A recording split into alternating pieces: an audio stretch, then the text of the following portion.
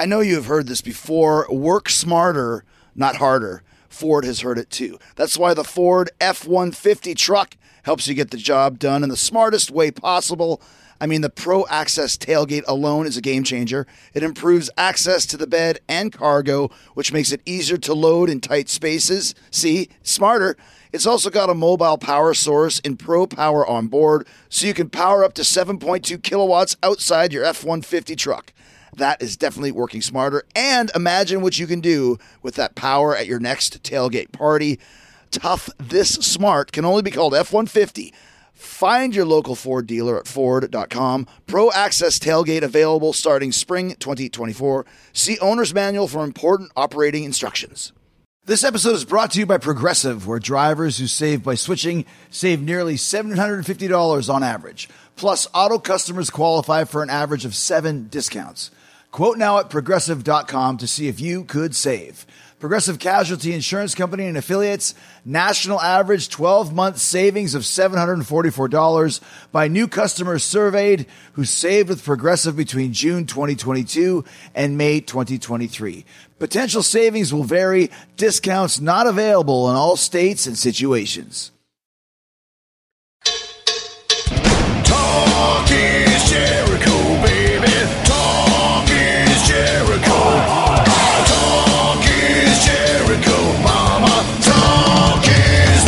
All right, welcome to the Talk is Jericho, the pod of thunder and rock and roll. The remedy for boredom has arrived, and once again, it's Aloha Friday, no work till Monday. Right? And if you haven't hit that subscribe button on iTunes, well, what are you waiting for, man? Come on. Do me a solid. If you subscribe, I'll do you a solid. You'll never miss an episode, ever. TIJ will be waiting for you every Wednesday and Friday morning like a Swiss clock, automatically delivered right to the device of your schwass. Doesn't get any better than that, right? Just wherever you want it to get sent, it will send it right over to you, okay? And while you're subscribing on iTunes, and the subscription numbers are getting really high, one of the highest iTunes subscribed podcasts going today. I heard that from very secret sources. But while you're subscribing on iTunes, take a minute and leave us a comment and a 5-star rating like the following Talk is Jericho fans did. All right, thanks for taking the time, Claw's cousin, who said Bruce Dickinson, Paul Stanley, and Frankie Banali are his favorite episodes, so he's a rocker. Well, if you like Bruce, stay tuned. I got some more Maiden coming up for you in about 2 or 3 weeks, another nice surprise. Who else is giving you Maiden like I can, right? How about Stankamaniac? Wow, loves the Dusty Rhodes impressions that everyone does on my show.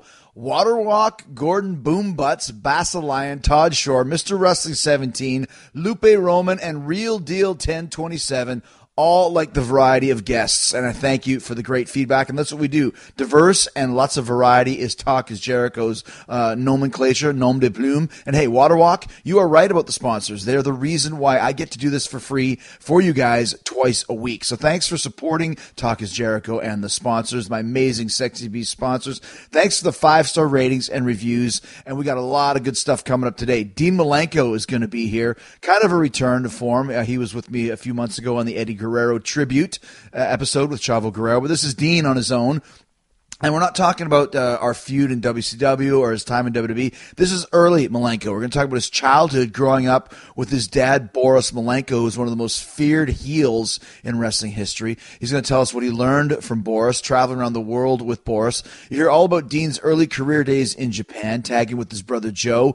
What it was like working for All Japan and New Japan Pro Wrestling. He's got stories about Eddie Guerrero, Davey Boy Smith, Stan Hansen.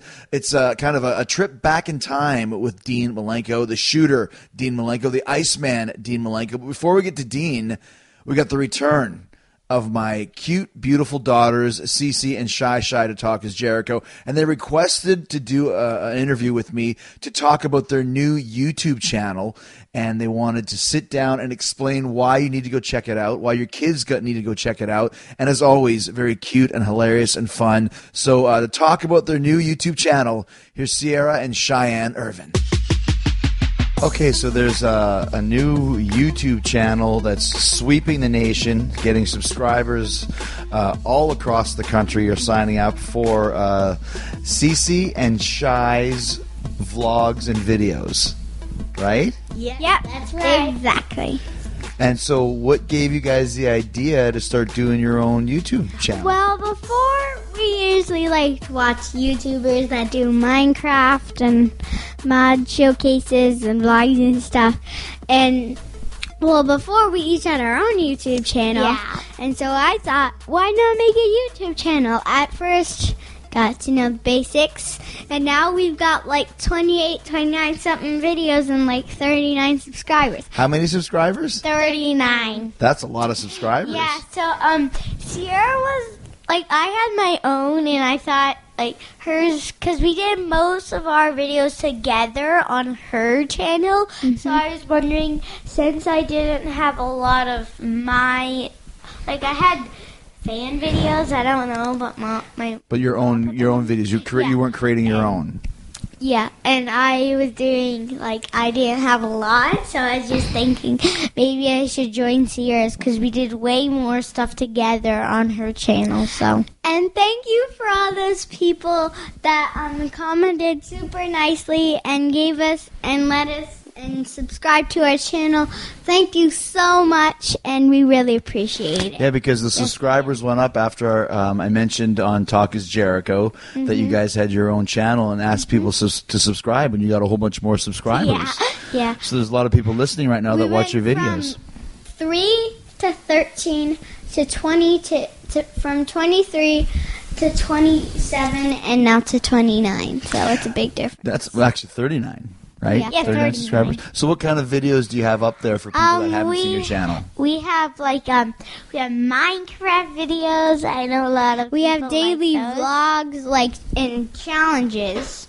What are some of the challenges? Some of the challenges are the Bean Boozled challenge. Boozled. We haven't posted the smoothie challenge yet. Oh, yeah. The Bean Boozled challenge. And what was the Bean Boozled challenge? It's You where were you in get it. this gross jelly beans, you eat them, and then they're either good flavor or bad flavor.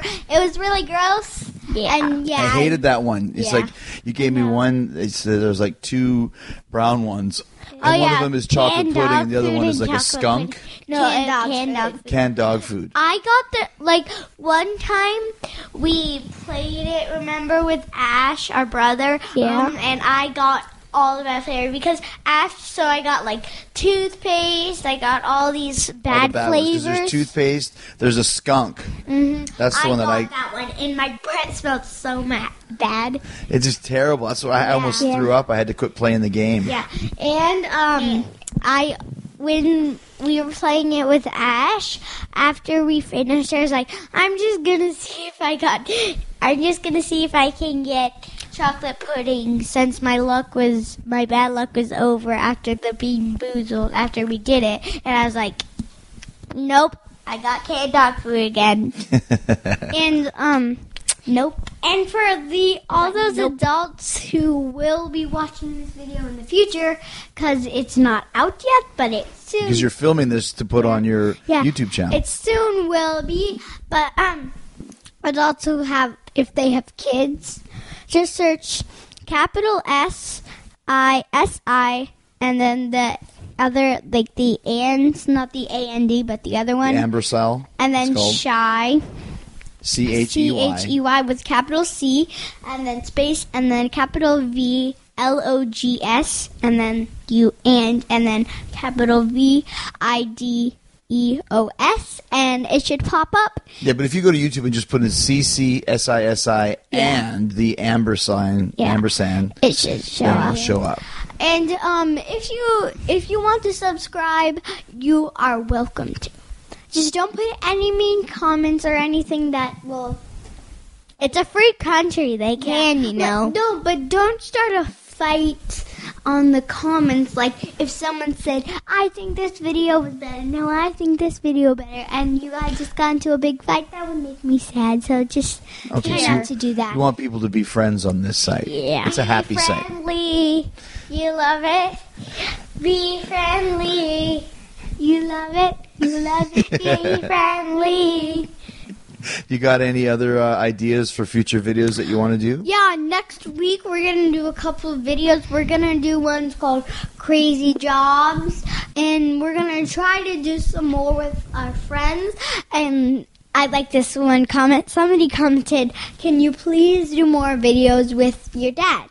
So we'll try to do that. We'll Okay. try to post the smoothie challenge. do that. Oh yeah, the smoothie challenge. You haven't posted that one yet? Yeah, I tried to send it from my iPad to the phone, but it only sent 4 minutes of it, so I'm trying to figure that out. Okay. So as soon as I do, I'll post that as quick as I can. And what was the smoothie challenge?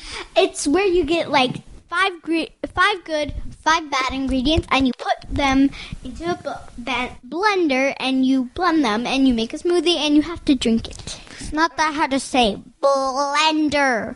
Blah, blah, blender. What was the worst ingredient that you got, The Shy? worst ingredient that I got,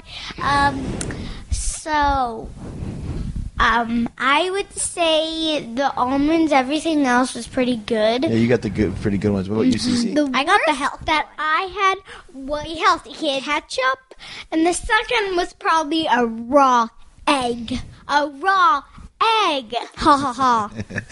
That was a good one. And my other favorite one that you guys had was the top 10 things to do at a sleepover. To make a sleepover awesome. To make a sleepover awesome. That was fun.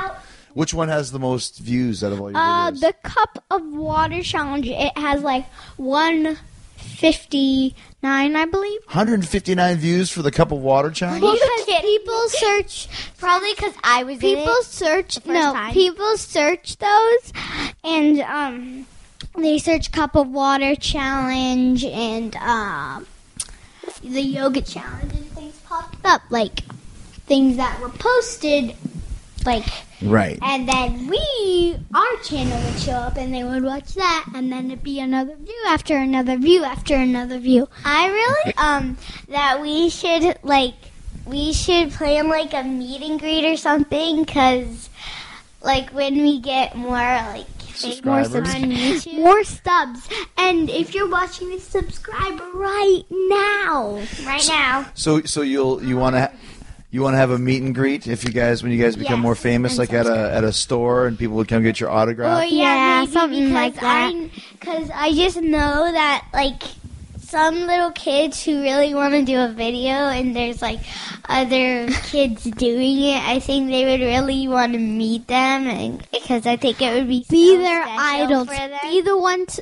Will be their idols. Be the one to look up to. Be the one to be inspired by. That's what we want to. Well, that's good. That's really good. And I was, if we have a meet and greet at all, make sure to bring a pen, because you always need your handy pen in case you see us and you want an autograph. Oh, okay. Safety pen.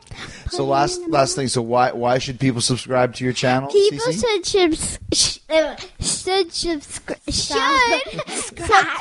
to our channel, because it's great for the kids. We do nothing that's inappropriate, and it's a cheerful channel, and we try to do what you suggest. And also a quick channel update that we Minecraft Part 2, Crazy Craft Part 2 is gonna be on Sunday.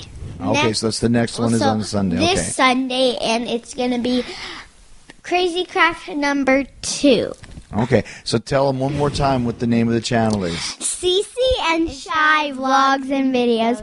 I just decided this, but for last thing, I'm gonna try to see if we can get some T-shirts that says like CC and Shy Vlogs and Videos, and a pic collage picture I made, and we could put it on there, and we'll put them we'll tell them when they're out in like stores or something, and we'll tell you we'll give you an update on that later. So yeah, hopefully they'll make a toy about us. That would be really Did your own action figures? yeah. And then so for today's, to get on the 5 shoutouts today, comment down below, which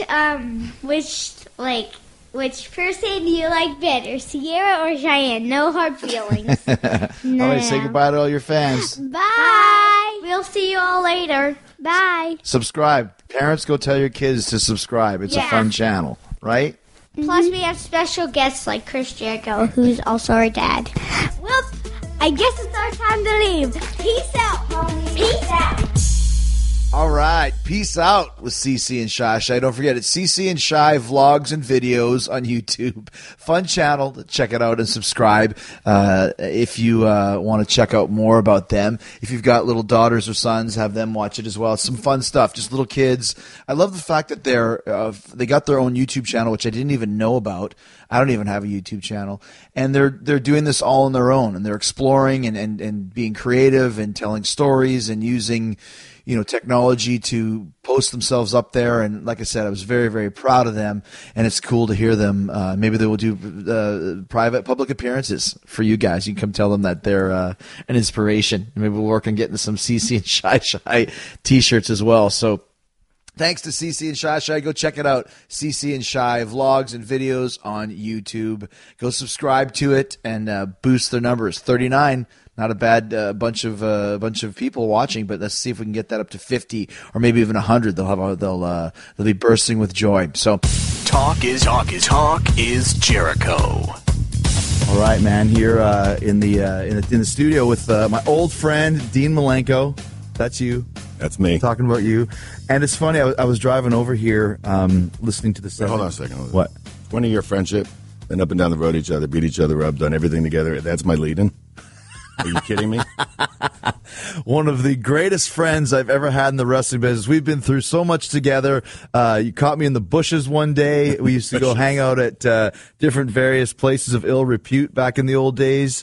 We used to hang out with all of our old friends, and we had some amazing matches, probably the best series of matches I ever had in WCW, and also had a great time at a Leonard Skinner concert, my old friend Dean Stinko Malenko. Stinko Malenko. Is that better? Much better, much better. People still call you that? You know, once in a while. Actually, my kids do. Really? But for various reasons. Do they have any reason why? No, not really. Why Not they really. call you that? Not really. That's lasted about 20 years. Every once in a while, I'll still get somebody out there still refer me as Stinko Malenko. Stinko Malenko, just Dino Machino. Dino Machino. That definitely stuck. Well, I was thinking, look, driving over here today, I was listening to the 70s channel, and I still was thinking about that time when I think of one of the road trips we did, you bought like the best of the 70s, and it was like this 6-disc set. And it was like, let's just listen to all of the songs with our old friend Brian Hildebrand. Brian Hildebrand and Dave Penzer. Dave Penzer. And just We sang every song. how many can you Backwards, pick? forwards, Spanish, and every language possible known to mankind. It's still the best channel to listen to. Like, all those songs are so it is. killer. It is. I love the stuff. It's funny. I love the 70s. I think that's a VH1 show. You should be on that. No, maybe not. But, we're here in Tampa, and obviously there was this big function in Tampa that you asked me to be a part of. I couldn't do it because I had to go do Tough Enough, but it was basically to put up I'm going to kind of wing this, the Florida Hall of Fame, Wrestling Hall of Fame. Well, it's not so much a Hall of Fame, just a wall of memorabilia for the guys past and present that wrestled in the Fort Esterly Armory here in Tampa. And it's interesting because back like in the 70s or 60s or even up until the early 80s, but there's certain territories that if you grew up in that city, wrestling was like a part of just the cultural fabric of the city. Like I'm thinking of Calgary. Like people still talk about Stampede Wrestling if they grew up there in the 70s and 80s, or if you were talking about Minneapolis or you're talking about Oregon. And Tampa is very much like that. I mean, everywhere I go, people say, "Oh, I used to watch Dusty Rhodes in the 70s or whatever." It's such a big part of the community. Right. Well, Florida's a great place. We moved here back in 1967. My dad was working out in San Francisco for Roy Shires. So I was 7 years old at the time. Oops, did I just tell my age? Okay. Stop counting with your fingers. But this was a great place for guys to learn their craft. It was easy travel. The longest trip you had on a Wednesday night was to Miami, and you're 5 hours there, 5 hours back. So you were home every night with your family, which is a big luxury, as you know. How the business has changed through the years. Now you got to fly everywhere, but everything was a drive. The schedule was Monday was in Orlando, Tuesday was Tampa, Wednesday was TV taping in the afternoon. Then you drove down to Miami, came back. Thursday night was Jacksonville, and then you had some spot shows here or there during the week, sometimes on the weekends if it's Bayfront or Leesburg or whatever little town there. But it was an easy schedule in comparison to what we know guys do now. And who was the promoter? The original promoter here in Tampa was a good gentleman by the name of Cowboy Luttrell. And then he brought Eddie Graham in here and basically handed over the reins to Eddie Graham. So during the glory years of, and what was it called? Florida Championship Florida Wrestling. Championship Wrestling. Right. See, I grew up obviously in Winnipeg, so I would maybe see this in an Apter magazine, as we used to call them. We'd read the ratings in the back, but I don't really know much about Florida Championship Wrestling other than it was a very storied territory. So how territories would work is, like you mentioned, you'd have your linchpin shows that were every week, and then you'd have the spot shows. So guys would be working in the same town every Monday night, every Tuesday night, right? Right. TV was on the weekends. I believe it was originally Channel 44, which is no longer in existence here. I believe it was Channel 8 after that, if I'm not mistaken. But it was an hour programming.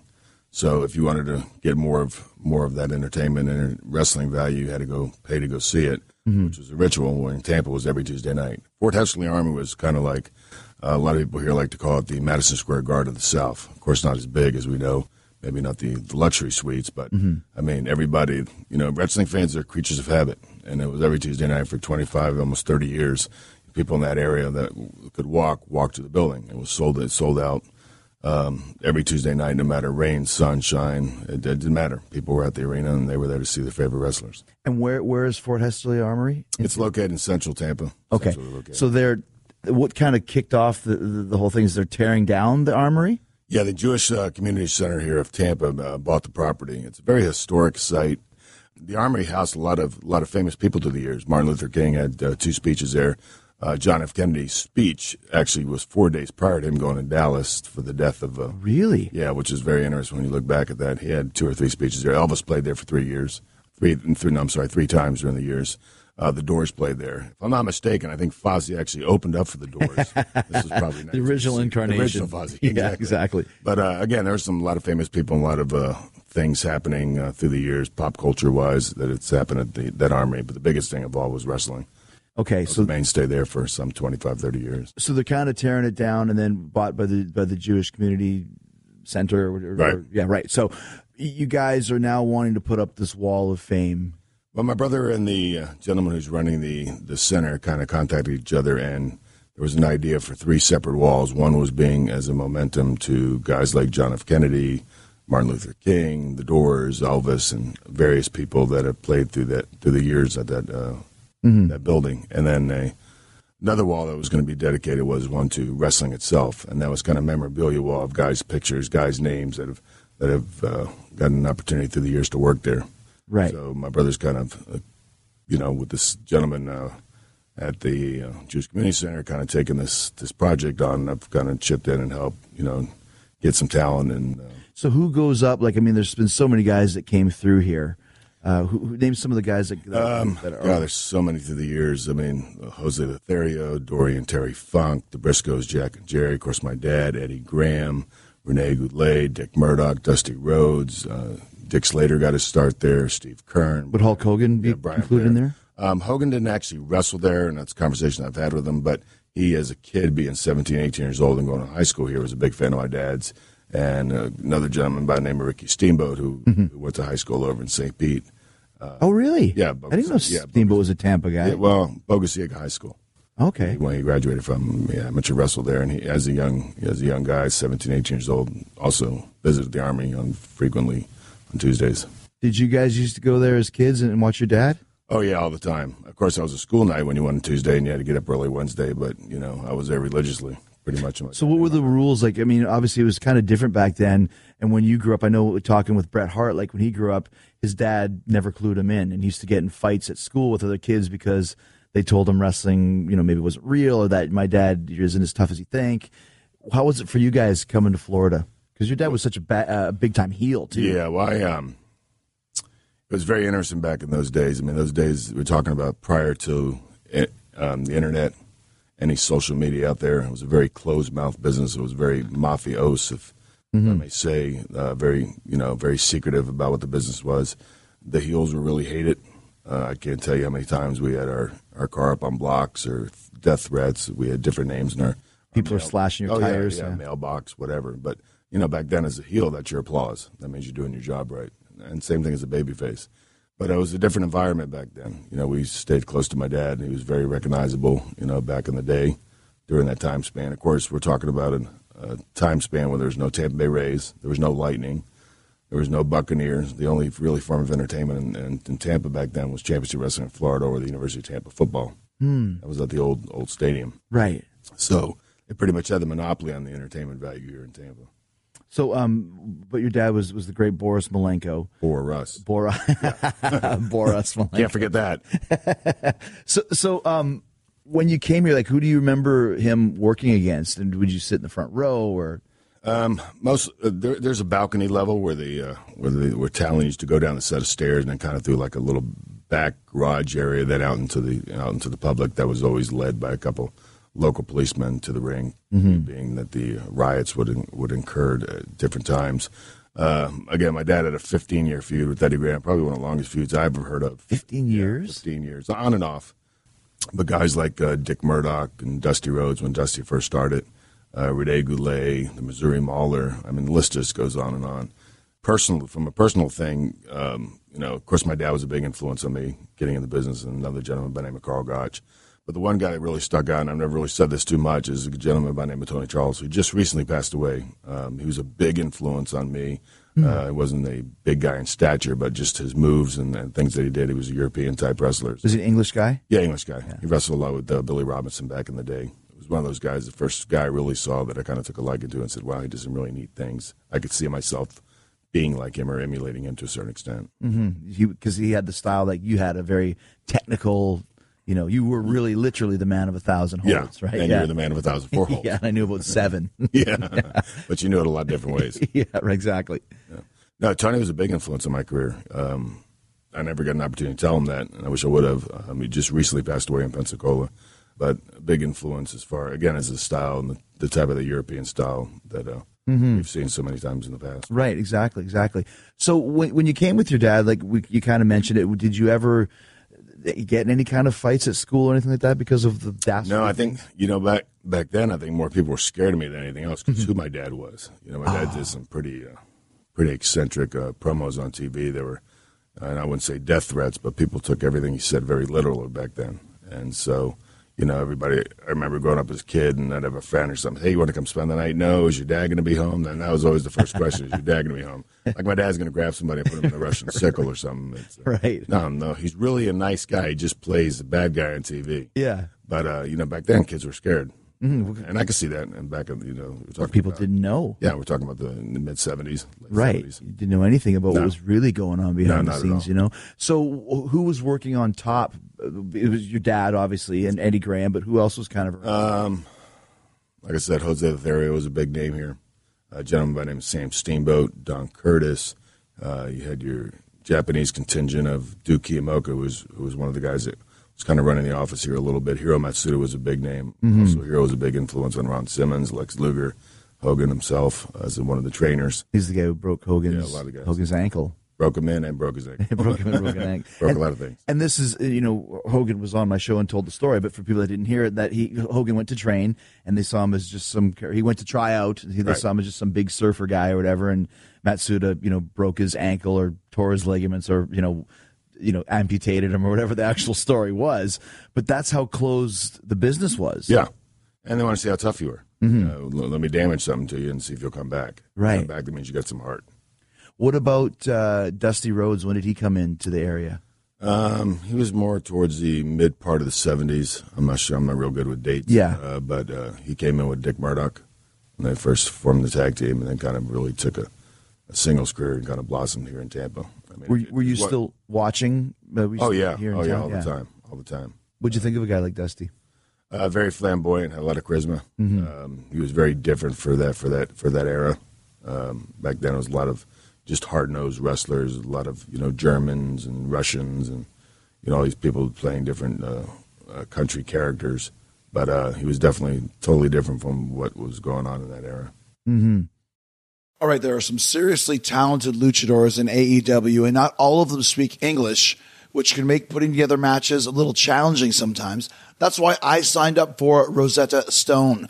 I'm learning Spanish, amigos and amigas. See, already learning. Haha, Rosetta Stone is the most trusted language learning program. You don't even have to learn Spanish, though, because Rosetta Stone has 25 languages, including French, German, Korean, Arabic, and Polish, and Japanese. That's what I'm going to do next. I spent a lot of time in Japan, and I still work with a lot of Japanese wrestlers at AEW, like Takeshita. So having a better handle on the language will definitely show in the ring. Communication is key, and learning Spanish on Rosetta Stone has been so fun and easy. They've got this true accent feature that gives you feedback on how well you're pronouncing words, sort of like having a personal trainer for your accent. I'm using the app, but you can also do the lessons on desktop or laptop. I also like that I can download the lessons and do them offline, which is perfect for a plane. I can sit there on a flight and work on my Espanol. So don't put off learning that language. There's no better time than right now to get started. For a very limited time, Talk is Jericho listeners can get Rosetta Stone's lifetime membership for 50% off. Visit rosettastone.com/Jericho. That's 50% off unlimited access to 25 language courses for the rest of your life. Redeem your 50% off at rosettastone.com/Jericho today. That's rosettastone.com/Jericho. Do it today. So when you started thinking about training, did you train in Florida? Yeah, I trained in Florida. With your dad? With my dad. He was your teacher? Pretty much. And a lot of things, self-taught, just watching.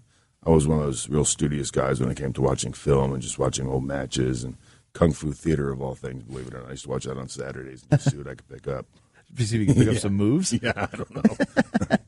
Big Bruce Lee fan. Yeah.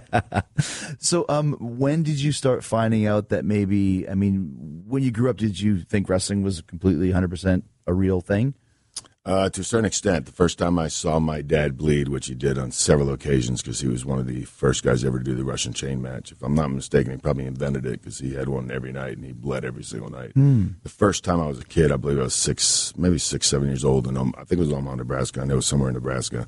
And back then, he would keep us at a hotel. Not that he didn't want anybody to know who his family was, but just from a safety standpoint. We were on the road back then. We were like a band of gypsies. So we would stay at the hotel. He would go work, come back, pick us up, move on to the next town.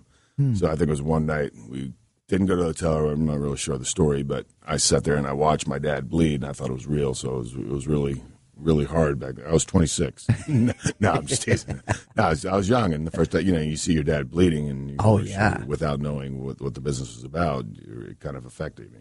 Did he try and, because I know like when my kids, especially when they were a few years younger, sitting in the front row at WrestleMania and just crying, like if I was losing or getting beat or whatever, just no matter what I said, I couldn't convince them that it's okay. We're playing, it's a show.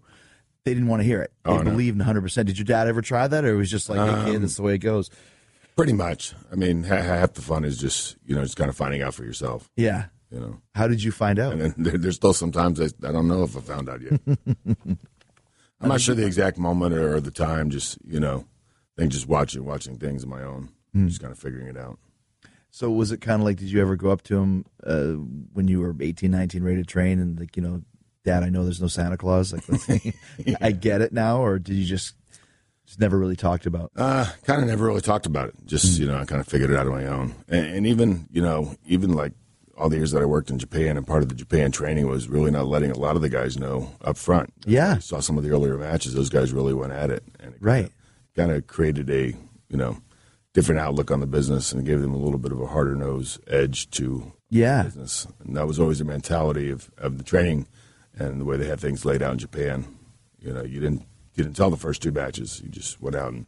Well, that's right. Yeah, that's the way it was. Yeah, the guys that were actually working didn't really know. They might be told to finish, but the rest was just go out there and see what happens. And you had to reach a certain plateau in your career for you to be told that it kind of wasn't on the up and up at that point. Right. Did did Eddie Graham bring in a lot of Japanese guys at all to Florida? Was it that type of a territory? Not really. There's some periodically. One of the, and you'll know this gentleman, Tiger Tori, Masawa Tori, who refereed for and still refereeing for New Japan Pro Wrestling, is my amateur wrestling coach when I was, and also my babysitter at one point.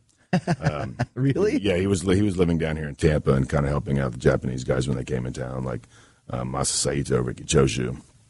And there was a couple more. But he actually babysitted me sometimes, and Hiro Matsuda had an amateur wrestling school.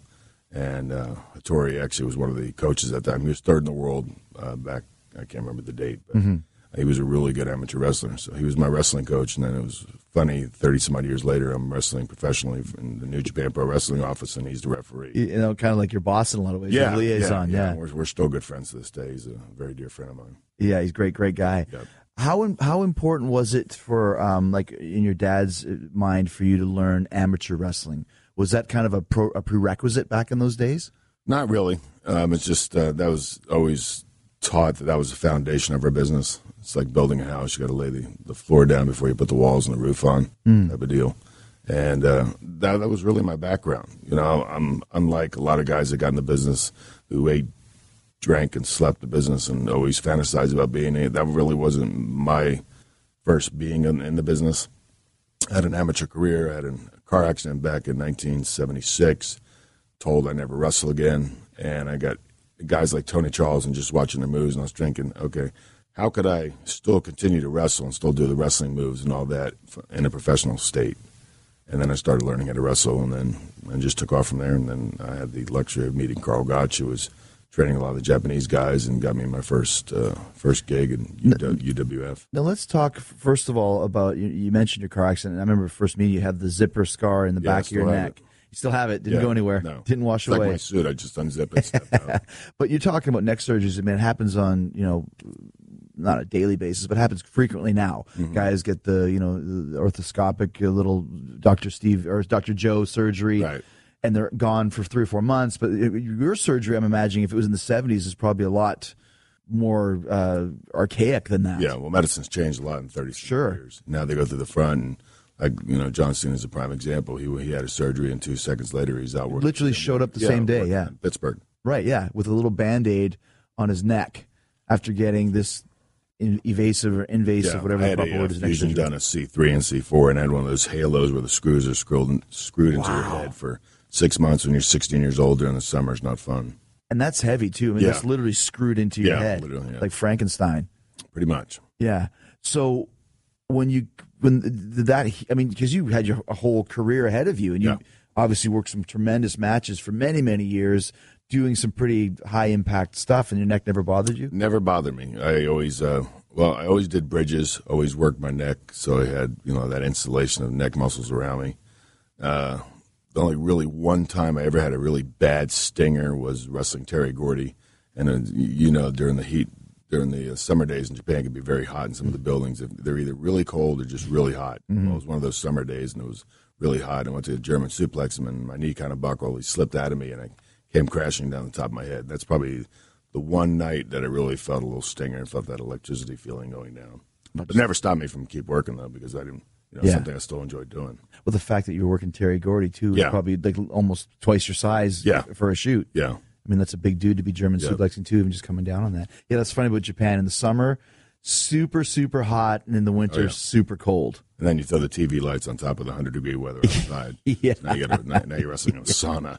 It's probably not like that as much now. I mean, I would hope not. No. I don't work there anymore, but you'd go there in the summertime to some of those buildings, like some of the outside ranch towns, let's say, and it would be so freaking hot. It'd be brutal, like impossible. I don't think they believed in air conditioning back then. Yeah, or now for that matter. Didn't have it. Yeah, maybe now they have like the bigger arenas or whatever. But they had those fans. Yeah, yeah. They would sell like actual fans, like Chinese fans that you wave as merch. Yeah, in the merch stand. Yeah, and it kept everybody cool. Yeah, they'd sell. I was still trying to figure out how my brother could hold it while we were working a tag match. So you mentioned Carl Gotch. Now he's kind of a real legendary figure. I never met him, but the name Gotch itself is synonymous in wrestling with the name Gracie in MMA. Right. Gotch means tough shooter, stretch you, beat you up. I mean, what kind of a guy was Carl Gotch? He was not real approachable. He was very stern. He was from the old school, very old European style type guy. Probably grew up poor and probably had to fight his way to where he got. And you could see that in his eyes and the way he talked to you.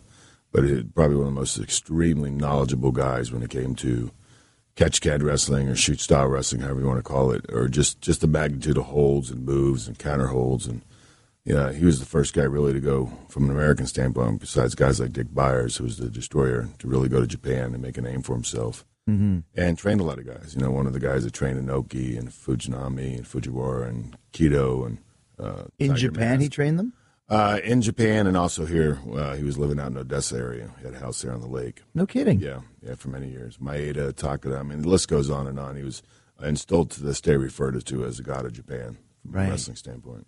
So companies would send their guys to Gotch as kind of going to see like Obi-Wan Kenobi or something, right? Yeah, pretty much. Almost like, you didn't have to go there to the dojo. You had to come here to the dojo. And this is where you would learn how to be a man. Pretty much. How did you end up hooking up with him to train? He was living next to us when we were living in California. He got to be really good friends with my dad. And then he moved to Tampa about the same time we moved. Was kind of a next door neighbor. And my dad had a gym at the time at the height of his popularity where he opened up a gym like everybody else does. It makes a little money in the wrestling business. I'll go open up a gym. And, of course, Malika's Health Club was an apartment complex. And we had a mat that we used to roll out on the weekends, move all the equipment. Carl would teach. And it was me, my brother, and a couple other local guys. Actually, Iron Sheik, when he first came to this country, Viziri, was about 180 pounds soaking wet. To train? Ripped to shreds. Wow. Was living down in Tampa and kind of working out with us. He was incredible at the time. Changed a little bit since. Yeah, but he was a great amateur Olympic wrestler, right? Yeah. Yep. And so when you went to train with Gotch, it was pro wrestling, but with a real heavy amateur slant to it. Right. There was a lot of guys in his era that were very scared to work with him just because of his reputation and just the type of guy that he was. My dad never had that problem, probably why they're better friends than most of his comrades with him. But my dad always respected him and thought very highly of him, as Carl did my dad. But there was a lot of guys that were very scared to work with him. But your dad was a real, I hate to use the word shooter because I don't really know if he was an actual shooter for real, but he had a very shoot style. Amateur style, right? Not so much. I mean, my dad was more of an entertainer. Okay. He learned, from what he told me a lot that he learned was from the Deucics out in the Midwest area. The Deucics? Deucics. There was like Joey, Mel, I can't remember all the guys. It was like the Marx Brothers. It was like Harpo, Groucho. Right. There's a whole bunch of them. They were everywhere. It's kind of like the Guerreros. Yeah. But, that's where he told me, through talks through the years that he really learned his craft. Just from there. Yeah. And other places, of course. So when you first went to train, was there a lot of drills that you had to do as far as, like, would he stretch you? Oh, yeah, for sure. I mean, that's back then kind of what we're talking about with Hogan. With Hogan, I mean, that was the protocol back then. Let me rip your mouth up and let me make you bleed and let you tap, and I'm still not going to let go after you tapped, and see what kind of heart you had, see how long you could last. See if you came back was more important. And you knew this going in? Did your dad give you the tip on it? Not so much a tip. I could just see it. Mm-hmm. You can just see it when you're watching guys. This isn't going to be as easy as I thought it was. It's not a walk in the park for sure. So you must have been a pretty tough guy to go in there and like, okay. Either that or really stupid. I'm still debating that some 30 years later. But, we even had that too, training up in Calgary. I mean, Stu wasn't there, but I've said this many times in this show. It was the Stu style of training. So before we even got in the ring, it might have been 10 to 14 days because our training was 3 months where we had to do 500 hack squats a day, run a mile backwards, wheelbarrow drills, sit on the back and in the mat on your back, and they would drop a medicine ball on your stomach, but you have to have your eyes closed so you wouldn't know who was getting it. Like, they really were pounding out the guys and really wearing you down to see, I think, if you're mentally tough enough to do this. Yeah, and I think it's also a weeding out process. Right. Who's got it, who doesn't, who really wants this, and how bad do they want it, and that really kind of tells a lot. Who was in the class when you were training? Really didn't have any class. I really didn't have any class. Probably didn't have no class. For sure. We really didn't have my dad was just forming the school. My dad stopped wrestling probably somewhere about 76, 77 was his last run. I think it was up in Knoxville, Tennessee, and then he decided to open up a wrestling school, which opened up, I believe, in 78 because we had it running for about 15 to 18 years until September of 94 when my dad passed. But we had a wrestling school at that time, one in Tampa, one down in Miami, and we have a great list of guys that have come to the Name some process. Of them. Tugboat, Fred Hotman, Al Perez, Barry Horowitz, some Mark Merrow. I'm not going to say Van Hammer, even though Steve Regal, if he hears this, so he loves to tell me that was probably one of the worst classes I've ever had. The graduating class of 1980, whatever it was. It was all your fault. Yeah, it was all my fault, but I'm still in charge of that. Sean Wallman, 1, 2, 3, X-Pac. Your biggest name, probably. Kane. Oh, really? Yeah. There you go. There's your biggest name. Well, it's not that big. It's only 4 letters. Yeah. But, we had a lot of guys through the years. Norman Smiley. Norman Smiley. Yeah, Norman Smiley. Shamrock. Ken didn't come through the process, but I was working with Ken when he was working up in the Carolinas. Okay. And his wife at the time was working for U.S. Air, so we would fly down, kind of helped him get started with the whole working in Pancreas with the shoot company there. And then from there, he just blossomed out and made a... And that was actually a real name of a company, by the way, Pancreas. Pancreas. I think it was like actually Pancrase or something like that. I don't know what it was. But I had no idea what that means. One of those weird Japanese, English. Crazy. Maybe it's Greek or something. Well, it's like what you work for, war. Yeah, war. Wrestling and romance. Wrestling and romance, yeah. Like, who comes up with these names? I was more on the romance side. Yeah, than the wrestling not side, so much a wrestling. Yeah, you'd go for Japan for like the Super Fire Battle Angel Winter Tour. Oh, yeah. And it's yeah. like, what? Me and my friend Dolphine. On purpose. Super Delphine, yeah. Yeah. You told Super Dolphin, which is actually Super Dolphin, that he was off the car. They left you off on Porpoise. Stupid humor that still works. Yeah, exactly. So when you were a kid, something that you mentioned earlier about going to Omaha, would you go from territory to territory and have to move like every year? Yeah. Well, my dad says that I was conceived or made in Missouri. I was born in New Jersey, and I was raised in Tampa. So I got around, and I didn't even do anything yet. Not bad for a 2-year-old. Yeah. But I remember living in California. We lived in Texas for a while. Lived in Dallas. My dad was working in Houston for Paul Bosch at the time, going back and forth. The Carolinas. I went to first grade in Charlotte, North Carolina. Had a southern accent, which is really funny. Only when I read. Where else do we move? Florida, of course. We moved here in '67 because back then it was a great place to raise kids. We were living on the beach. We had like a little commune there with Harold Matsuda and his family right on Clearwater Beach. And back then it was just, it was a great place to raise kids. Like I said earlier, that, my dad was home every night. So, it wasn't like it is now where sometimes dad leaves, you don't see him for 4 or 5 days, if not longer than that. Right. So, he got to interact with his children every day. So once you came here, he kind of settled down and stayed? Yeah, we've been Gotcha. here since 1967 and never left. So it's almost a little bit like being like an army brat. Pretty much. Pretty much. I remember going, I can't remember what year it was, but I was in like 2 or 3 different schools, which makes it hard as you get older because Sure. you start bonding with other people and you start accumulating friendships, and then you have to get up and leave, and it's like, oh, well, hold on a second. Can't my friend come, Well, yeah, and then it's probably harder for him, too, Yeah, because now he's yeah. not just picking the family. He's got to disrupt you guys' Yeah, and lives. you go through those things as a kid. You start looking back, like start regretting what your dad's doing. But then as you get older, you realize he did all that for one reason. That was to give you, everything he had from a school support you, standpoint, yeah. to support you, and that was his way of making a living. Mm-hmm. But sometimes it took a while for me to realize that. I'm just seeing Dad packing his bag and leaving, thinking, him and my mom fight her Yeah. every week. As soon as you see that bag by the door, you Right, start feeling right. that Oh, of tug, course. And We've all been there. Yeah, exactly. We all still go through it. Yeah. We're on the road, leaving home and leaving your kids, and it's like you said, it's what we do, but it doesn't make it any easier. No, not at all. And I think were you hanging out with other wrestlers' kids? You mentioned this with Hiro Matsuda's family. Did the wrestlers kind of hang together, or Not really. My dad would have the guys come over, once in a while. A funny story is Lord Littlebrook was one of the original, really first midget guys that really got over, and then later on kind of took over the book, so to speak. He was in charge of all the little guys.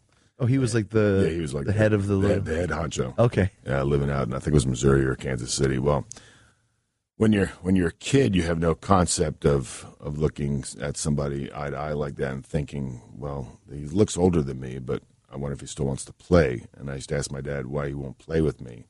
And then my dad, yeah, that sounds funny now. He's 40 years Yeah, old. 'cause he's He's too back then he was drunk. like 20 or 30 years old, and his wife was really tall. But it's funny, but things Yeah. like that you grow up with. I met Haystacks Kahuna as a kid. First time I ever met him, I started to cry because I thought he was going to eat me or something. And then back then he was a big guy. It was like meeting Big Show. Right. And then next day you're meeting a guy with half a mouth of teeth. Then you're meeting a midget the next day. I mean, it's like the circus just opened the door and you're just Yeah. walking in through all these fun houses. That's what I had Brett on the show, and he said the same. It was like growing up in a circus menagerie. Oh yeah. There'd be like a midget, and then there's like a bear, like a wrestling bear, living under my house. Well, it's like the old joke, and there's a midget, and there's a bear, and they all walk into a bar. Yeah, exactly. And it's a bar run by Eddie Graham. Yeah, exactly. Right. At Bet365, we don't do ordinary. We believe that every sport should be epic. Every goal, every game, every point, every play. From the moments that are legendary to the ones that fly under the radar. Whether it's a game-winning goal in the final seconds of overtime or a shot on the goal in the first period. Whatever the sport, whatever the moment. It's never ordinary at Bet365. 21 plus only. Must be present in Virginia. If you or someone you know has a gambling problem and wants help, call 1-800-GAMBLER. Terms and conditions apply. When you started, what was the first place that you worked? Did you start in Florida Championship Wrestling too? No, I was just working local things here around a couple island shows, whenever they, independent stuff locally, and then my big dream was to go to Japan because I knew that was the kind of style I wanted to do. Because you had trained with Gotch? Or yeah, because I trained with Gotch, and because I watched tapes of it and always seemed like that would be the most comfortable place for me and a great place to start, and it ended up being. Yeah, well, because it's more of a technical style. Yeah. And not as much of a. Because even back in those days, there was a lot, like you said, a lot of show business involved. When you're talking about Dusty, or you said, Boris Malenko, right. or it was starting to get more into that zone. Yeah, what happened was a lot of the guys like Tiger Mask, who went off on his own and kind of exposed the business and took his mask off, put it back on, and called himself Super Tiger. And then there was a guy by the name of Maeda, Takada, Yamazaki, which were all really big names, but kind of like rebels for old other companies, all formed this one company called UWF. And Carl was kind of booking for them because his son-in-law was referee. And so that was my first tour ever was I want to say 1983 or 84, somewhere in there. My first tour was it was an international tour, no pun intended, but I had Raul Mata, who lives here locally in Tampa, who's Mexican, Marty Jones, English Johnny South, and a guy by the name of Millie Zurno. And there was 5 of us, and so that was my first. I was 19, 20 years old. My first. Those the other foreigners on the tour. All foreigners on the tour. Still friends with Marty to this day. Whenever I'm in England, he comes by. Well, and Johnny South was pretty crazy too. Oh yeah. I'm mixing up Johnny Saint with Johnny South. Yeah, but I was in Hamburg with Johnny South in '93, and he had a big crease in his head, and I said to him. He used to just sit at the bar just drinking. I said, "What happened? Where did that crease come in your head?" We were talking. He's like, "I got hit with an axe." I was like, "What?" It was just somebody hit me with an axe. Tackle, drop down, axe. Axe handle. Axe handle. So, I mean, how was that? Like, kind of going over to that was that was interesting. I was young, and that was the first time I really kind of left home from that distance, and being there with a bunch of guys that are totally different from me. But in this business, the one common denominator is what we do. And that's part of the fun too, is meshing with guys that are from Europe or from Mexico or from Canada even. Yeah.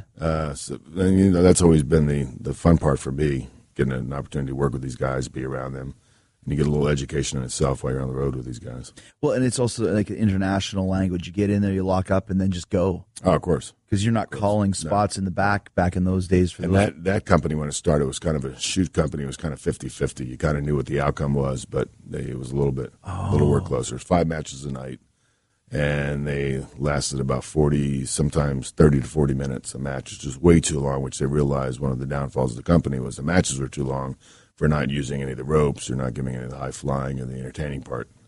Got it. So a lot of mat work for 40 minutes can be very, very. Well, that's also kind of that old style. Like if you watch, they always talk about, a Dory Funk, Jack Briscoe match. And you watch it now, and I mean, it's a lot of mat work and a lot of holds and a lot of, not a lot going on. No. I mean, there's an art form to it, but if you watch it as just an uneducated fan, you might even use the word boring. Right. But that's just kind of how the style was. Oh, of course. Well, that's. I mean, I remember one time me and my brother were in Sapporo, and there's a little museum there called Ring Palace where they have all the magazines, like a merchandise place. And the guy, knowing that we were kind of students a little bit of Carl, brought us in, set us down on the couch, and put a tape in of, I think it was Carl and Inoki against Sakaguchi and Luthez, whatever. There's some combination of 4 of those guys. And about 5 minutes in, me and my brother are looking at each other like, do you want to go? Because it's really boring. But, 4 legends in our business. But that was just the way the company was and the way the business was. Back in the day, an arm drag was a finish, or a headlock takedown was like, doing a super DDT off the top rope. Yeah, or a drop kick would be like doing like a double moonsault. Like, exactly, what a high flyer. Exactly. Antonio Roca. Yeah, so for that time in that era, that stuff was great. It's just that we've taken and gone so far past that. When you look at it now, for us, it's like, wow, that's really boring. Mm-hmm. But not then. So when you talk about going to UWF as one of your, UWF, right, as one of your first companies, you basically worked more in Japan than you ever did in the States until, ECW years, right? Like you didn't work a lot in the States before Japan, did you? No, I worked UWF maybe a year and a half before they folded. 2 years, if that.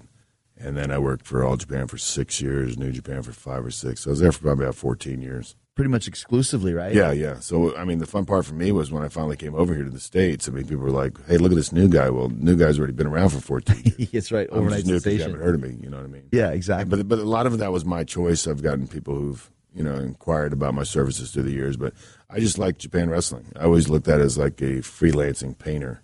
No one had to tell me, you have to use these canvas, these brushes, these paint, and just go out and do my thing. And to me, that was fun.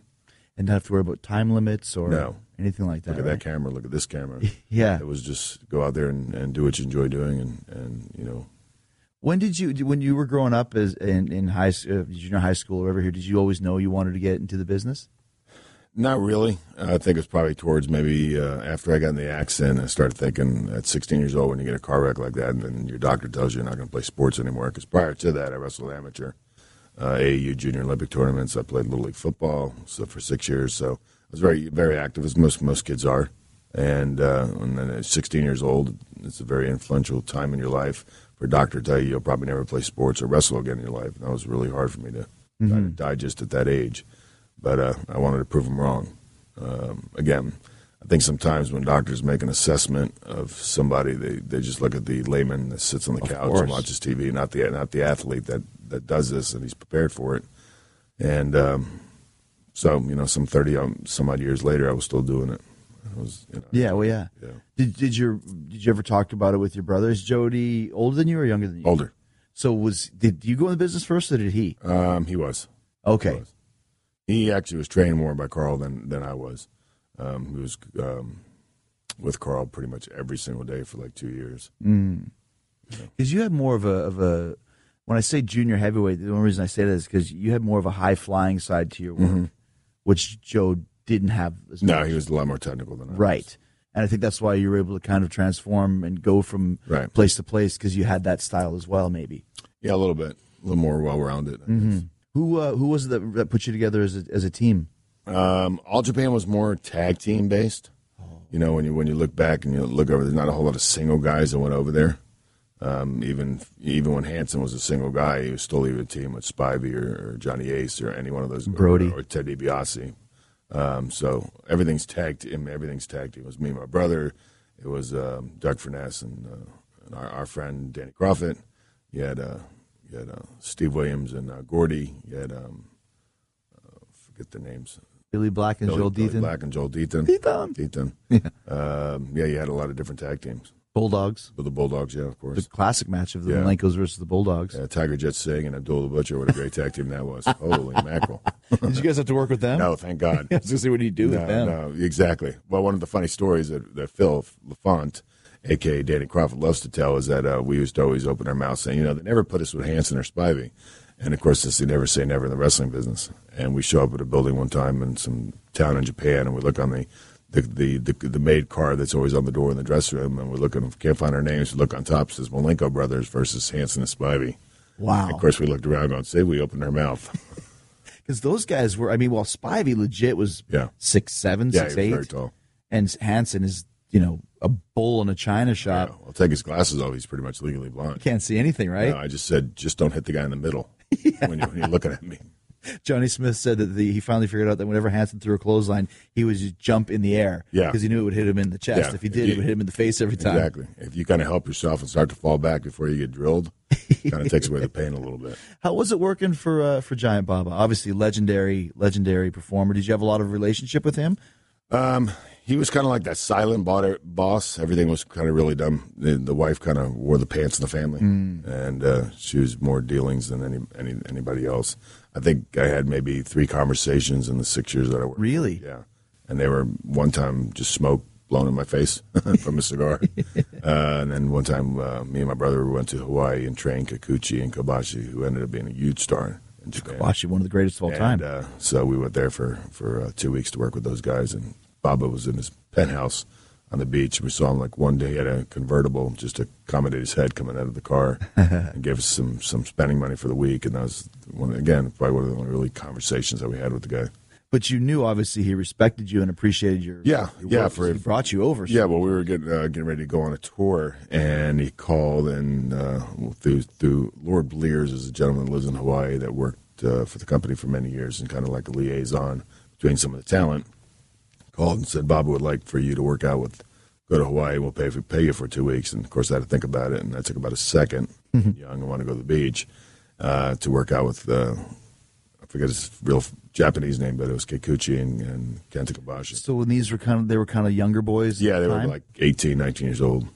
So what was your job to train Kobashi? Just Kind of work out with them, and then we worked out with them for like maybe 3 or 4 days, and then Bob said, take off, just enjoy the beach on me and have fun before you go because we were leaving right from Hawaii right to Japan, so it was a nice little downtime before we're busting our butts for. Did you know Kobashi was going to be as good as he was? Because he's probably if not the greatest Japanese performer, top 2 or 3 for sure of all He time. was really good at a really young age, But the one thing I did see, and what happens to a lot of the guys there, is just the wear and tear of their bodies. Well, yeah. Just, he became 40 years old, and he could barely do anything. Just beating the shit out of Yeah, each other, it's dropping not- each other in the heads. And, Yeah, because there's no like hiatus. I mean, it's not like here where guys, it's a little less. Over there, it's 100% all the time, and it's just nonstop. It's a very physical type of work over there. Well, to the point that did you work at all with Misawa? A little bit. I not too mean, much. what I heard is when he passed away in the ring, that basically he was decapitated with his head still on, like his neck basically just broke Right. from all the wear and tear, and it was just one bump too many. I mean, that's indicative of the work rate between those guys, Oh, of course. Yeah, just the Japanese guys, right? for sure. No, you guys wouldn't exactly go do that. And the mentality of Japanese culture is, you don't say no. Mm-hmm. Failure is a big deal. Don't show injury. Exactly. So you kind of bite your lip and you keep working. And sometimes you have to pay the price. A lot of guys have. when you the classic match that we talked about that I watched on tape before I even met you because I'd always heard so much about Malenkos and Bulldogs. I mean, was that only a one-time thing? No, we wrestled them a couple times before, okay. and after that. How'd you like working? I mean, that was always my favorite team when I was a kid. I just loved the British Bulldogs. They're fun. They're both great guys. Dynamite's a legend. He's a legend. He's probably the reason why a lot of us, myself, you, and the list goes on to guys even entering the business now at our height, weight, and kind of style that we do. Were the reason why we got in the business. I learned a lot from the small amount of time that I was with him over there. But he was. He was towards the end of his career. His hips were really bad at that point, but he was still going, still chucking along. And, Davey was Davey, strong as an ox. And it was just, both guys were very fun to work with and very giving. The thing about Davey, too, is he was as strong as ox and a big guy, but he started as a little guy. So he could move and I don't know if, not high fly, but he could have that type of match when he was motivated, when he wanted to. Yeah. There's a move in, the short arm scissor, and I saw him. I don't think I've ever seen anybody do this, but it was Shinji Takano, which was he's about 6'2", 6'3", probably 260, and weight distribution of a human is a lot different than the weight on a barbell. And he leaned over in a short arm scissor and picked this guy up straight up, like with no effort, and that was pretty incredied. Because you're basically just pulling from your lower back and basically one side of your body. That's what short arm, and legs too. Yeah, I mean, I'd always do that with him, but that was a lot easier than picking up a guy at 6'2", which now the weight gets distributed all the way to a guy's head. So, again, it's a lot different than a barbell weight. How did you end up going from All Japan to New Japan? My brother was kind of at that point getting out of the business, and so I became a single performer. And New Japan made it opposite from All Japan. New Japan was more about single guys. And bigger guys too, right? Bigger guys, and they did more things with the cruiserweight division or junior heavyweight, light heavyweight, however you want to call it. Because you had Liger as their mainstay. Then you had guys underneath that that did stuff. I mean, everybody even that went up to the rankings, guys like Hase and all these other guys were junior heavyweights at one time until they moved up the rankings. But then you had this classic group of foreign guys. Yeah. All you guys came in at once, it seemed. I'm sure it wasn't that quickly, but as a faraway fan watching, one day I get a tape and there's Dean Malenko, Chris Benoit, Wild Pegasus, Black Tiger, Eddie Guerrero, and then Scorpio's there, and you got Pillman shows up there, and you got all of these Alex guys. Wright. Alex Wright. That's Wonder Kid. Shut up, Dean. Yeah. I know you are, but what am I? Yeah. But I mean, how was that for you? Because you're talking about being in All Japan, where it's very much based around the tag teams, and you're working with big guys and some of the guys that are kind of in your level, but as far as your work style. Yeah. But you're talking about British Bulldogs and working with Hanson and Spivey and Gordy, and then you go to this world where there's a bunch of guys that all work similar style to what you can do. That must have been like a whole new world. I just went to Disney World. Yeah. Basically, from a kid's perspective. Right. Yeah, it was awesome. It was awesome working with Chris and Eddie every night, and then work with all these guys. And Liger was always fun to work with. And Otani. yeah, Otani was a young and upcoming guy. Can't remember half the guys' names, but yeah, it was Kanemoto. I mean, that had just a list and a great roster of a bunch of guys that could really go. So every night was a challenge, and it was fun. Did you have any relationship with the Guerrero family? It's, you're talking about Florida. I guess Gory was probably a little bit older than Boris was. Did they ever work together? They worked in the Carolinas. Actually, Really? Me and Eddie first started talking, and he mentioned that his dad mentioned my dad one time in a conversation many years ago. They were actually cross paths up in the Carolinas when Eddie's dad and my dad were working. So I thought that was pretty neat. Oh, absolutely. Yeah. Because you have that in common, being the second generation with Eddie and with a lot of guys. It was something to the fact that they were talking about Eddie's dad. I guess was having some issues being Mexican, working in the Carolinas. My dad said something to the effect of, you wear a sombrero, I wear a yarmulke. We're kind of like in the same boat type of deal. Not that my dad ever played a Jewish character. Right. Actually, the ironic thing is my dad played a German character, being a Jew. Wow, you're right. Yeah. But only in the wrestling business, right? How did he come up with the name Malenko? When you look back at that, and I've never actually asked Vince McMahon, but supposedly from what I've heard is Vince's dad actually came up with the name Malenko. For Boris. Yeah. Boris worked for Vince Sr. Yes. In New York? Yeah, up in New York. So did he ever do like a garden shows? Oh yeah, my dad worked. My dad started the same night as Joe Scarpa, which was Chief Jay Strongbow, right? Who ended up working down here and at Fort Hesley Armory as Joe Scarpa for many years down here. Really? And the Italian Indian. Yeah. My dad said he was part of the Wapaho tribe. Wapaho. You see where I get my sense of humor. Yeah. Yeah, my dad worked a lot with Bruno Sammartino when Bruno first broke in the business, and a lot of guys. How high up on the card did he make it? Did he ever do any main events? Not really. Just kind of like he went as Larry Simon, how original. Took his name. Then it was like Larry Duggan. Then it became Crucial Doug. I mean, the process of the business trying to find yourself until it came to the Florida territory. Then it became the Great Malenko. But Senior gave him the name of Malenko as like a German heel. Pretty much. Wow. Well, Malenko was Russian. Okay, Russian. Had the name of Otto von Krupp, which is another classic name. Yeah, it's amazing how many names you occur. Well, hell, look at me, Stinko Malenko. Dino Machino. Did you ever have any other name besides Dean Malenko? Yeah, that's probably one of the best Dean Malenko, a.k.a. Dean Malenko stories was I was Dino Sanchez. Yeah, it's funny. Wherever territory, whatever city you went in, then my dad would have shows for his students. If it was a prominent Hispanic crowd, we had more Spanish people on the card. And we had that night, it was pretty weak. So I I could have passed for some kind of Hispanic character, I guess, being dark hair, dark complected at the time. So my dad called me Dino Sanchez. So as I was going to the ring, all these people are speaking Spanish, and I'm just like high-fiving them going, see. They could probably say derogatory things about me, and I'm just agreeing with them saying see. But yeah, I was Dino Sanchez for one night. One night only. Probably not as good as my dad, who Albuquerque, New Mexico, got to the building, and his name wasn't on the card, and they said, where's my name? And they pointed to it, and they named him Yussel the Muscle. No lie. What is that? Yeah, Yussel the Muscle. That was his name for the night in Albuquerque, New Mexico. Yussel the Muscle. Yeah. The first night I ever went and worked in Japan ever was for Onita FMW. And Lance and I went over as a team, and he was really upset. He goes, we're not even on the show. And I'm like, what are you talking about? It's the first night of the show. And I looked through the card, and I found our names. The reason why I couldn't find it is it said Kleiss and Runts. Sound like two German guys. Kleiss and Runts. Kleiss and Runts. We were in the main event against Onita. I was like, that's us. That's Chris and Lance. Yeah. Kleiss and Runts. Well, they tear your name up there anyway. How? Well, it's when it goes from Malenko to Marinko. Right. Yeah. Yeah. And so you talk about working. What were the differences between working in All Japan, New Japan as a company?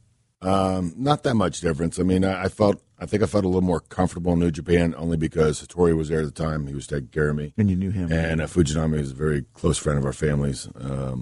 So I felt a little more secure, I guess, in my job, knowing these guys that were working in the office there. Mm-hmm. And probably just suited-wise better for me overall. But I had a great experience working in All Japan, made some great friends there, and had a really good time for the 5-6 years that I was there.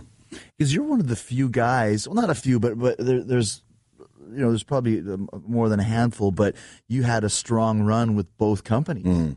You know, I was at the latter part when I remember Doc Steve Williams was working for New Japan when he worked in 1 week, worked for both companies because he finished out over there, and then his contract got bought out by Baba's company. Mm. Back then, there was a working relationship between both companies. Really? So when Sakaguchi or who's ever headed at that time was Inoki would talk to Baba, so you had to have permission to jump ship, basically. So like when the Bulldogs were working for New Japan Company, Sakaguchi or Inoki would have to call Baba's company and say, listen, are they free to work there? And if they do, what are you going to pay them type deal? So it was the working agreement from a financial standpoint and contracts, guys like it was the Bulldogs. I think Gordy was part of that at one point. Definitely Hanson, because Hanson worked for both companies. Butcher for sure worked both companies, probably Brody. But, a lot of those guys, there was you had to get permission from one company to get to jump ship. To jump. Yeah. Oh, really? So, they were allies, but at the same time, they worked together to make sure everything was done on the up and up. Now, when you went, were All Japan tours longer than the New Japan? Because was they 6 weeks sometimes? Couple 6 weeks. New Japan was probably the longest I had was 4. Mm-hmm. And the one summer, I think me and Eddie did like back to back to back to back. Did you just stay over there? Or did you come back? No. Okay. No, we didn't. Back, yeah. We didn't. How did you like basically living in Japan? I loved it. Mm-hmm. I loved it. You've been there. It's feast and famine. Yeah. Either you love it or you hate it. Right. No, there's no middle ground. I never heard anybody say, "Well, I just put up with it," because it's a culture shock. Number one, if you don't like the food, you're kind of screwed. You can only eat Moss burgers so many times.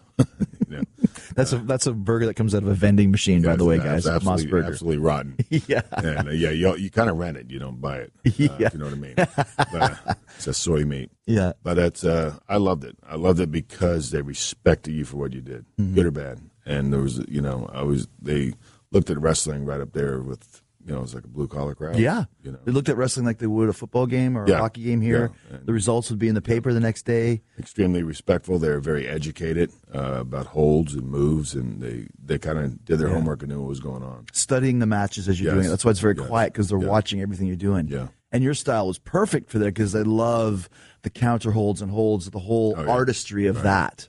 Yeah, you get the oohs and the ahs. Great place to work, and it taught me a lot about the business. It was a great beginning for me, great first step.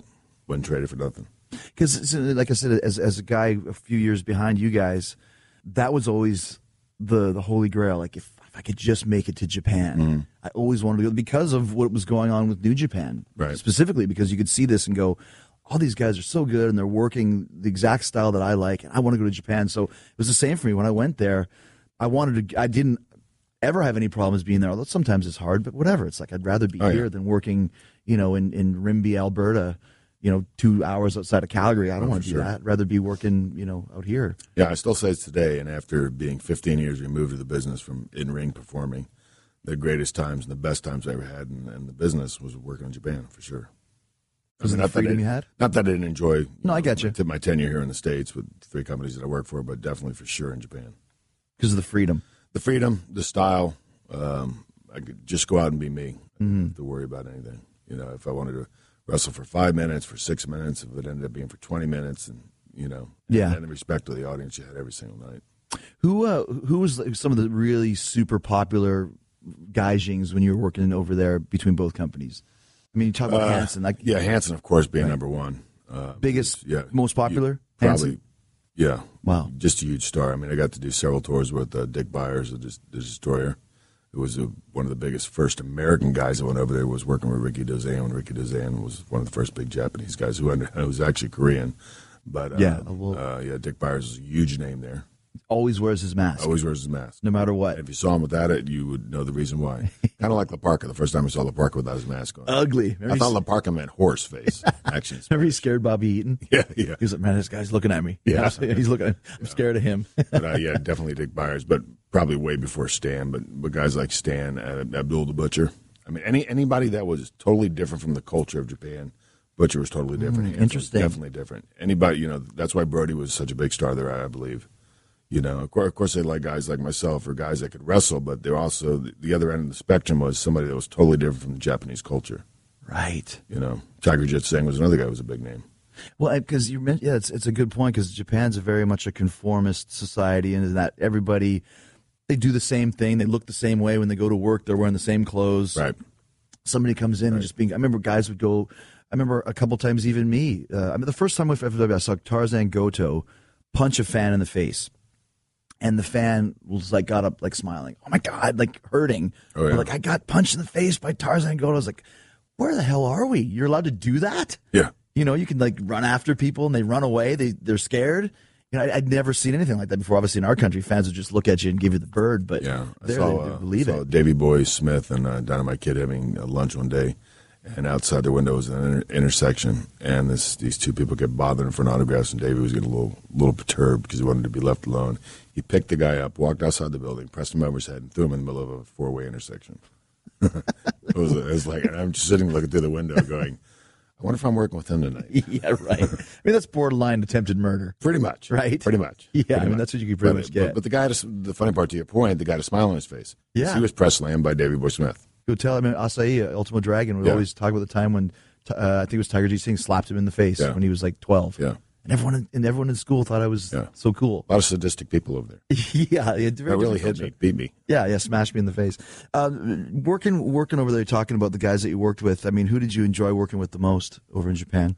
No, like really favorite. I mean, part of the fun of working there too was it wasn't, like here you might be on the loop with a guy and it's the same match every night for 3 nights or even for the month if you're kind of programmed with the guy. Over there, it was the box of chocolates. Every night, you never knew what you're going to get when you walked in the locker room, hence seeing the name of Hanson and Spivey right alongside the Malenko brothers. Yeah. But every night was a challenge, and that's part of the fun that I liked. I didn't like being complacent. I liked to always try to use my mind and thinking different things. And that was always fun about the Super Junior tournaments is that every night you had a different guy, and, it was the best of the best. You were always so good to work with, too, because you always had so many ideas. You would just come in and say, let's do this, and they'd be like, okay. It was like easy. I always try to study the business. I always try to do different things every time I worked. Probably that's where the Man of 1,000 Holds kind of came into play. If I knew I was working in Tampa, let's say, and I was back 6 months later, I kind of could remember the match and try to do something different. Always to give the audience something different. Yeah, you're always the guy, too. Like I always said, I should write down all of, because you always knew this is where the gym is in this town. Right. This is where the McDonald's is. This is what radio station you need to listen to. Right. This is where the tanning bed is, or whatever. Right. McDonald's in Japan, because McDonald's in Japan is like an oasis. Oh, of course. But you would remember all this stuff. Like, how do you know? When was the last time you were here? About a year and a half ago. My wife says I can't remember our anniversary, but I can remember stuff like that. Yeah, exactly. Yeah, it's amazing. It really is. Did you ever show up in New Japan one night? And like you mentioned, in All Japan one night you had Hanson. Right. Did you ever go to in New Japan and show up one night you had Vader or had Muda, or did they keep you guys pretty much sequestered with the other? Yeah, I mean, there's a couple times I did like 6 mans with Tony Holmes, and there was another night with Lex, which was me, Chris, and Lex. Another night it was me, Lex, and Tony Holmes, and Tony Holmes had 3 moves. And that was Ludwig Borga. Yeah, was his Ludwig name. Borga, and all 3 of them were not very well done. And he was trying to tell me and Chris that for me to tag him in after we've already done our stuff, kind of make him the big star. So as he was in the middle of us and getting checked by the referee, I kind of like backed up a step and kind of looked at Chris and gave him the nod to walk out on the apron. And we kind of left Tony in the middle of the ring by himself, and the bell rang. And he looked back and like, "Thanks a lot, guys." Yeah, because he didn't have any spots planned. No, well, he only had 3 moves, and once he used that up, he was kind of screwed. Left, yeah. So any time that he would circle around our area, we kind of would just step down off the ring apron. Like a heel angle, but you're doing it for real. Exactly. Things like that are fun that kind of keep your sanity going while you're there for 4 weeks. Here's a question just from a professional standpoint, because I never really, I worked with Benoit many, many, many times. I never really worked with Eddie too much. I mean, it did a little bit, but you worked extensively with both guys. Could you choose which guy you liked working with better? Well, obviously they're different sides of the coin, but both of them are just tremendous performers, and you had great chemistry with both. common denominator about those guys, they love the business. Mm-hmm. They're very passionate about the business and going out there and giving 110% and having the best match on the card. But their styles were a little different. Chris was more of a hard nose, in your face, straightforward. Where Eddie can wrestle a little bit. Eddie actually had a little bit of an amateur background, and Eddie was, I think, a little more versatile than Chris was. Not that Chris was a bad No, I worker can at all. understand. But that's where they kind of, to me, is the major difference between both guys. I think I clicked better with Eddie. Not that I had bad matches with Chris, but from a standpoint of either one of those guys, I think I clicked better with Eddie. First time we ever worked was a semifinal match in Osaka in the junior heavyweight tournament. Never worked with each other and went out there and just had a great match. I think there was just, it is, sometimes you can get in the ring with a guy and you just either have chemistry with him or you don't. Yeah. And some guys you think you might have a chemistry, like Juventud Guerrero is one guy I thought, well, I had good matches with Ray, so I could have a good match with him. Wrong answer. Really? Yeah, we just Interesting. Yeah, we just didn't click. And like for me, I had great Yeah. matches with Hoovy, Yeah. almost as many as I did with Ray. Yeah, sometimes it's just, it's Like- what it is, and there's no answer for it. There's no way to really correct the problem. It's just the way it is. I never had good matches with Kanemoto. Yeah. Ever. And I did you? No, not really. See, I talked to TJ Wilson. He said he loved working with Kanemoto. Yeah. They always said, I could never crack the code with him. Right. Right. And then some guys you look forward to, like the first time I worked with Dragon. So, I said, there's a guy that he's very well rounded. Yeah, he was a great worker. Yeah, I loved working He with could him. do it all. Yeah. Mexican style, the Japanese style. He could mat wrestle a little bit. Yeah. He was a little more, once again, the difference between Chris and Eddie was the difference between Asai, Dragon, and Liger. Right. Liger was a little bit more hard-nosed, and Asai was a little bit more, I don't know, flamboyant's the word, a little more graceful, maybe, Yeah. You can see the differences there. Yeah, exactly. No, Eddie was fun to work with. He really was. Yeah. Good chemistry with him. He always, he would, actually both those guys, if there was a mistake or something, they would take it very seriously and take it very to heart. Oh, almost to the point. Too much. Too much. Yeah.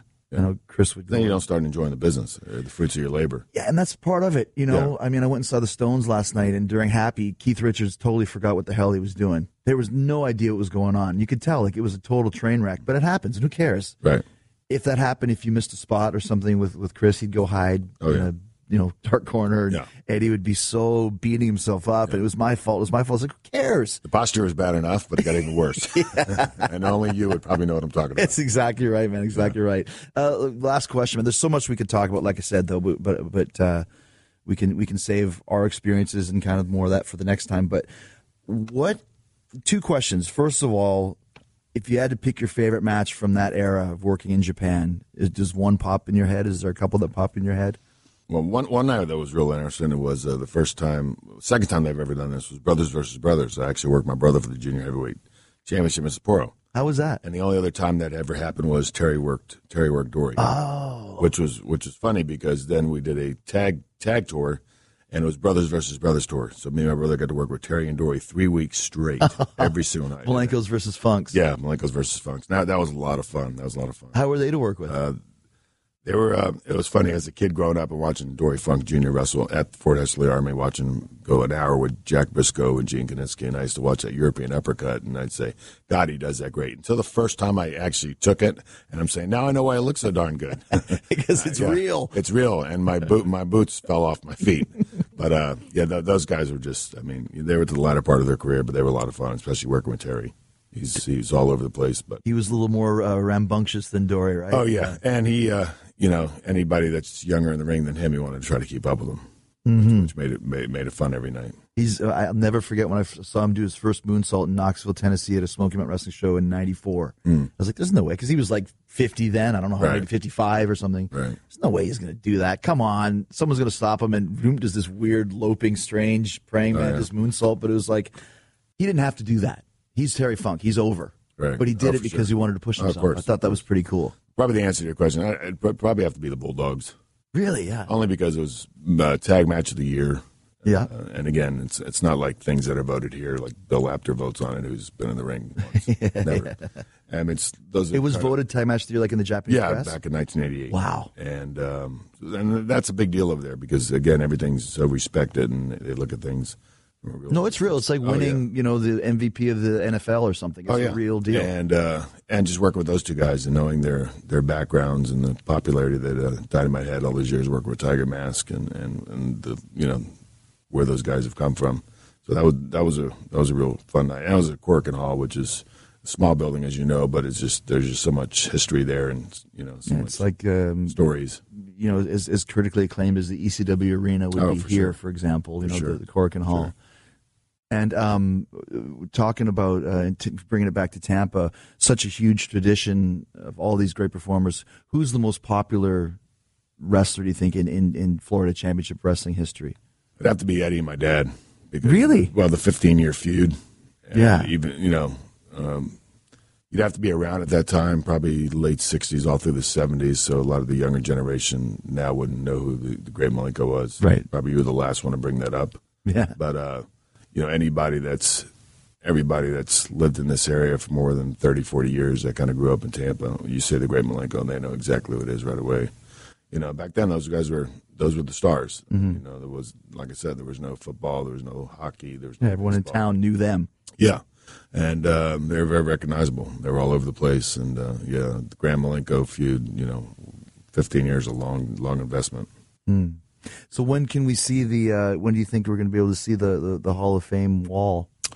I'm not sure exactly when the building's going to be finished. I know they started on the roof, and I think they said it's going to take a couple of years to. Okay, so this is going to be a long process, right? Yeah, but I've seen the draft of what it's supposed to look like. It's supposed to really look real nice. And there's a part of it's a little sad to me and my brother. It's a place that we grew up with as kids, and you see it torn down. But I think my dad died at a pretty young age. My kids never got the chance to meet my dad, so it's a great legacy to see his name on a wall or his picture. Sure, and all the guys for that matter that would spend time here and how much that building meant, like you mentioned, like it was almost like the Sportatorium in Dallas. You always hear the famous Sportatorium, or even like the Hart House. It doesn't exist anymore. There's these local monuments that mean everything to a whole world of fans. And of course, it's the mom and pop shop.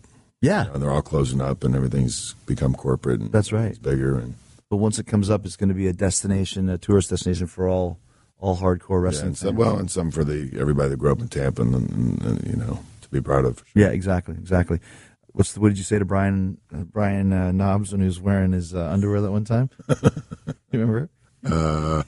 He said that's not a G-string, that's the whole alphabet. That's the whole alphabet, right? Thanks to Dean Malenko for the great conversation. Thanks to CC and Shai. Make sure you check out their YouTube channel. And once again, I'm sure Dean and I need to do a second part talking all about WCW, and we will do that. But I want to thank him for being here. Thanks to you guys for downloading Talk is Jericho twice a week and supporting all my sponsors, including Amazon, who's been supporting this show since the very first episode. We're at episode, I think, 227, and they've been doing it since number 1. Very cool. Amazon is the easiest way to support Talk is Jericho. Amazon is a great place for music. Get the new Anthrax album, For All Kings, and go check out Beatles Bonanti. Charlie Bonanti and I talking about the Beatles. Or the new Megadeth record, Dystopia. That's Dave Mustaine was on a few weeks ago talking about that. Who gets the biggest rock and roll guests? I do, and I want you to support my friends, my guests, by using the Talk is Jericho links to pick up their records. Make that Amazon purchase. Go find my links. Go to podcast1.com. Click on the Killer Deals button in the top right corner of the page. Then hit the Talk is Jericho button. I got Amazon links for USA, UK, Canada, A. Every time you use them links, Amazon kicks back a small percentage to the show to help us cover production costs. No extra fees or hidden charges. Just go buy whatever you want on Amazon. And don't forget, tweet me a picture of what you buy on Amazon, and I will follow you back on Twitter, and I'll retweet it. I'll get my Amazon warriors going. Take a picture of what you buy, tweet it at Talk is Jericho. I will retweet it and follow you because you rock. All right. So thanks again to podcast1.com. The Killer Deals button, top right corner of the page. Hit the Talk is Jericho button. Go buy some stuff on Amazon. And all my sponsors are there too. My amazing sponsors, DDP Yoga. DDP Yoga Now app.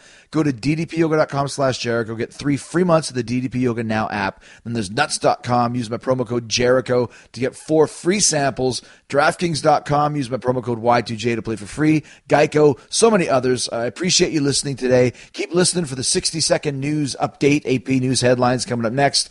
Stay hard. Stay hungry. Peace, love, and hugs. And we'll see you next Wednesday for the return of, I know you guys are always excited to hear my paranormal shows. I went all the way to the Pacific Northwest, Portland, Oregon, to talk to Wes Germer, who has the #1 podcast, one of the authorities on Sasquatches and unidentified creatures in the Pacific Northwest. His show is called the Sasquatch Chronicles. Like I said, it's one of the biggest shows in the world today, discussing all things Bigfoot, Sasquatch, Yetis. He had an encounter with his brother Woody that set off this amazing chain of events. And what a story he has. Wes Germer from the Sasquatch Chronicles will be here on Wednesday, back in the paranormal world. I know you guys are digging that. We'll see you then. Stay hard, stay hungry, stay cool, be safe. Peace, love, and hugs, and a big yeah, boy. You can download new episodes of Talk is Jericho every Wednesday and Friday at podcastone.com. That's podcastone.com.